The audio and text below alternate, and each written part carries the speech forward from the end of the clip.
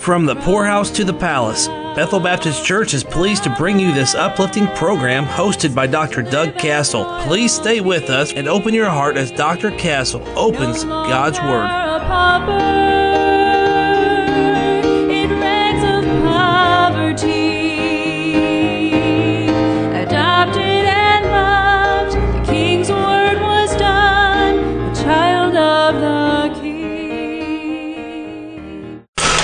Thank you for joining us again today. Beloved, I know it's been a little bit hard to take the last couple of days, but we're having to deal with some things the Bible deals with when we're not going to avoid certain portions of it. And the people of God had gone into national declination and deprivation. People were coming to the house of God and saying, God, why they're weeping, why are you not hearing us? And it was because they did two things. They'd been bad marriages and they got involved with divorce.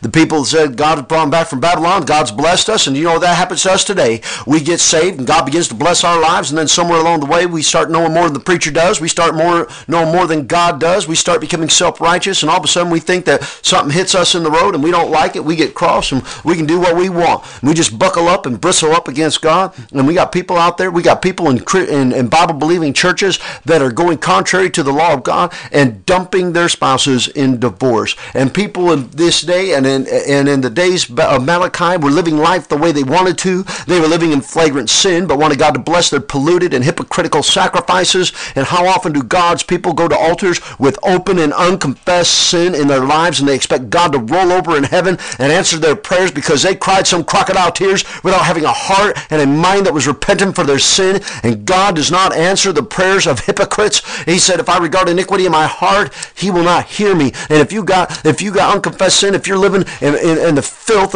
and you are watching filth on the television and on the internet and talking filthy on your phone, and if you're spending all your life social networking but you don't walk with God, and you're still hanging on to the deeds of the flesh like the tobacco and the dope and the drink, and you're living immorally and looking after your own thing. We got people today, our young people today, and we got them even in their 40s right now. They spend more time playing video games than they spend in the house of God. And people are sitting there and they won't get up off their blessed assurance and get a job and go out, but they're going to sit there and suck off the government and off the few people that do work. And we sit there and say, well, why isn't God blessing me?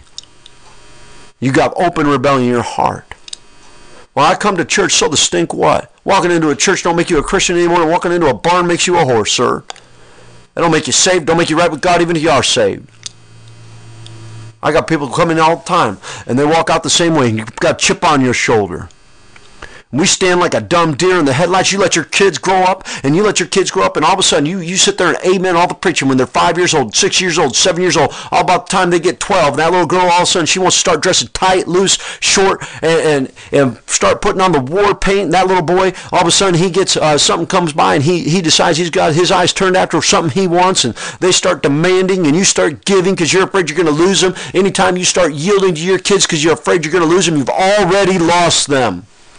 But he wants to date him, and all of a sudden he wants to date that little girl, and she wants to date that little boy, and all of a sudden you're going to, and they start wanting to listen to their own music and run around with their own friends and do their own thing, and you come into the pastor's office with tears in your eyes, and looking like a dumb deer in the headlights, and you have the audacity to say, why has God spurned my prayers and my offerings, and why are my children going to the devil? And you sit there and I'm going to tell you why, because you lived in rebellion. You let your children live in rebellion. God knows your unconfessed and unrepentant sins. Even if nobody else knows, you can look like the best Christian in the world and be the most immoral hypocrite inside, because God knows your heart.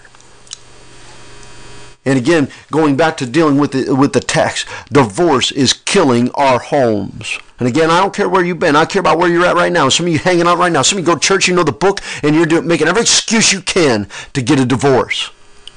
And if God wanted Adam to have more than one wife, he could have made more than one, but he didn't. And he didn't make up a backup wife in case him and Eve didn't work things out in the Garden of Eden. They were stuck for 960 years on this planet together. At least Adam lived that long, and Eve lived real close to it. And I know there are those who have felt the sting of divorce in a time of unbelief before salvation, and you didn't know better. You were ignorant. There are others that were divorced by your spouse against your will. I get that. Some of you got saved, and your spouse remained an unbeliever and abandoned you. And some of them, they stayed with you. And again, I'm not after anybody's past, but I'm trying to help somebody with their future and our young people.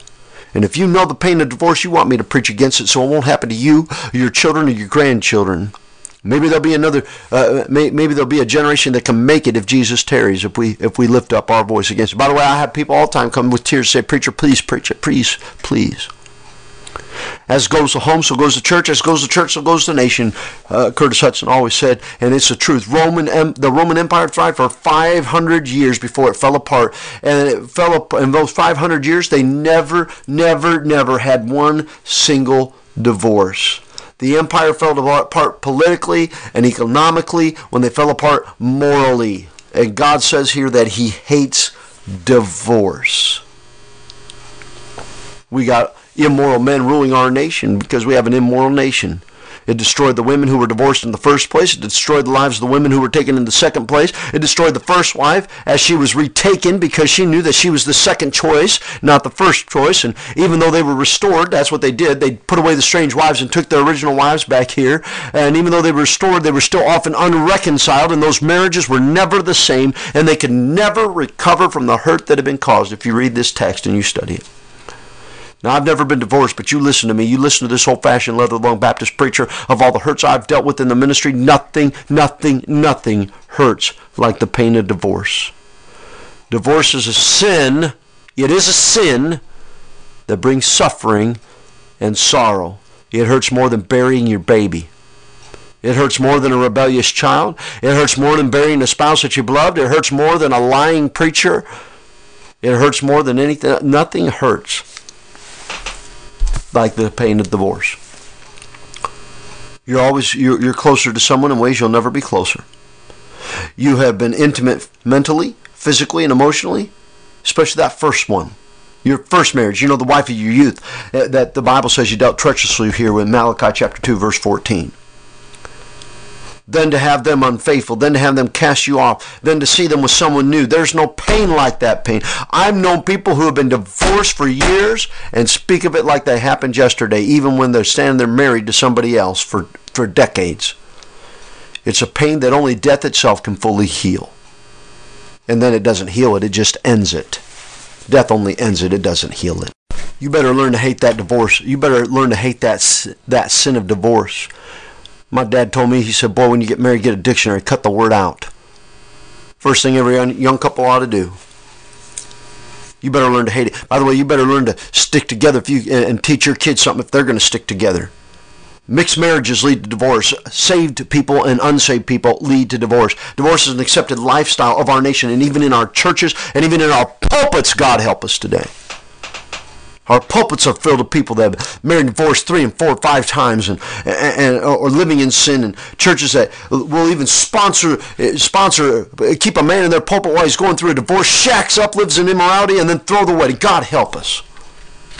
People are looking for any reason to get out of marriage instead of staying married. And even preachers promote divorce by not rightly dividing the word of truth. Oh, preacher, I wouldn't desert my wife for another woman. Oh, preacher, I wouldn't desert my husband for another man. Oh, what about that pornography you're looking at on your phone, on your television, and on your computer? And what about them Harlequin romance novels that put words to make mental images in your mind? And what about work wives and work husbands and dirty movies and internet lovers and chat rooms, becoming wives in secret that while we have abandoned our spouses.